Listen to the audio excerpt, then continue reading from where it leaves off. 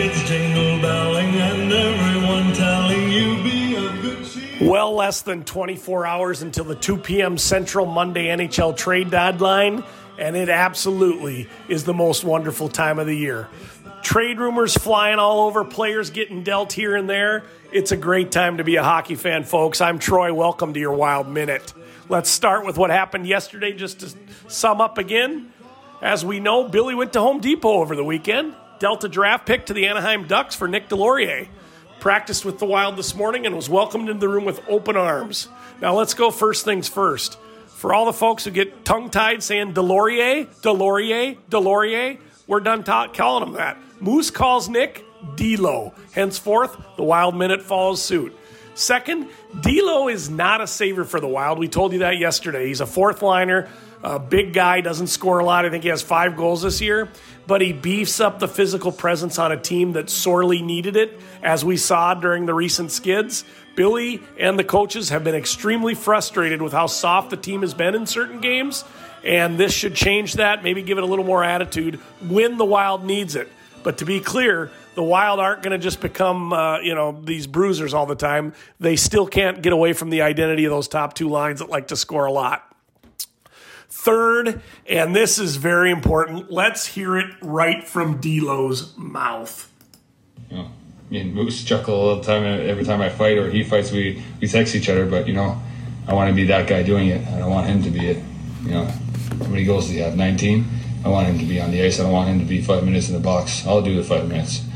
I think that's what I bring. Energy, being a safe player defensively. And, I wish I could score 19 like Moose, but like I said, my skill set's not that good. So, but I want to be reliable. I played PK a lot this year and try to form myself into that kind of defensive player, and I bring some grit. So I think that's what I want to bring here, and let those young bucks roll and have the free head.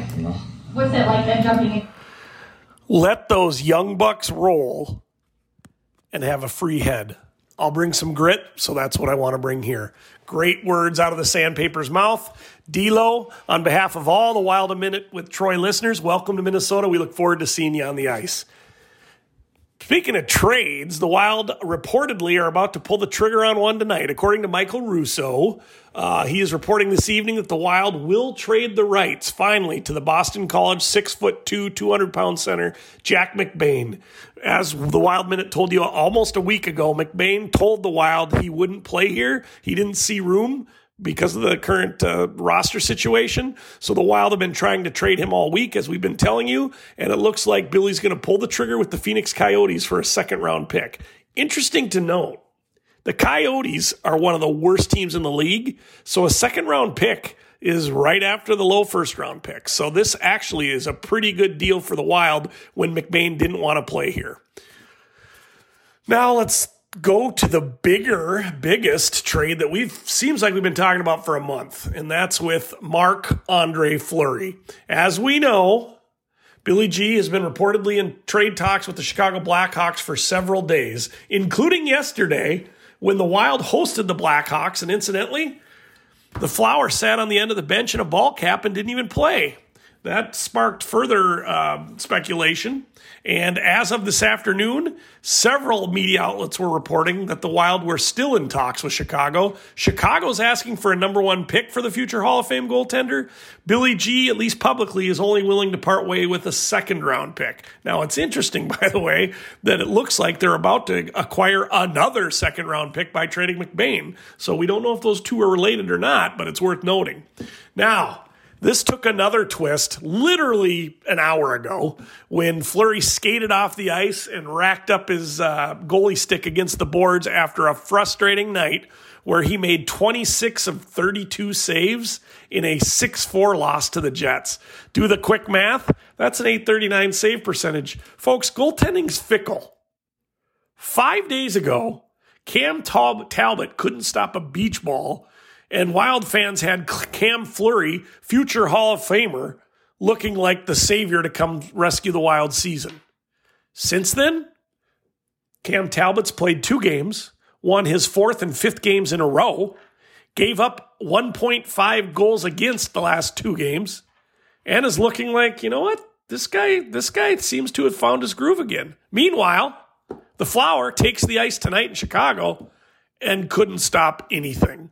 So, goaltending's a fickle business. Not sure where the Wild minute is right now on this trade. I still think I'd pull the trigger. Maybe not a number 1 pick, maybe a number 2 pick.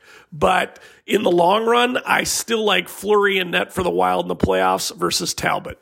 Only time will tell how that plays out. Reminder, 2 p.m. Central tomorrow. That's the trade deadline. We might have a Wild emergency minute. We might not, depending on what kind of cards Billy G is going to play. Finally, having homesteaded in Minnesota in the state of hockey for 46 years, the Wild minute would be remiss not to give a shout out to the Minnesota college hockey teams in the NCAA 16-team tournament.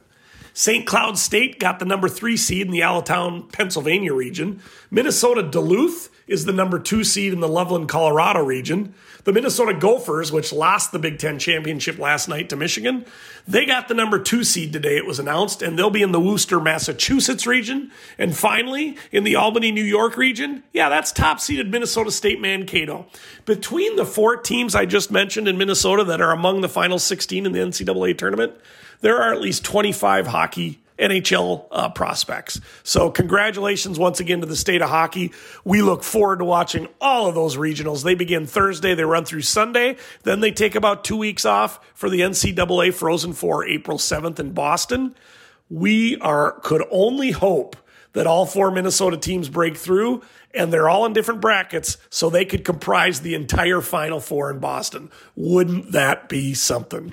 Finally, turning the page to the Wild, right in the middle of their 9-game homestand, having won 2 and lost 1. Here's the week ahead for the Wild. 4 games in 7 days. Vegas is here tomorrow night. Vancouver is here Thursday. Columbus is here Saturday. Colorado is here Sunday. The Wild are 4-1-1 in their last 6, and we look forward to giving you a pregame and a postgame pod tomorrow. Remember to listen, love, like, follow, friend, download, upload, sideload the latest version of Wild Minute with Troy on Spotify. You got a question for me? Email it to wildminutetroy@gmail.com. We'll talk to you tomorrow with pregame and postgame pods, and who knows, it's trade deadline day. We might even have an emergency pod. This is Troy, and this has been your Wild Minute.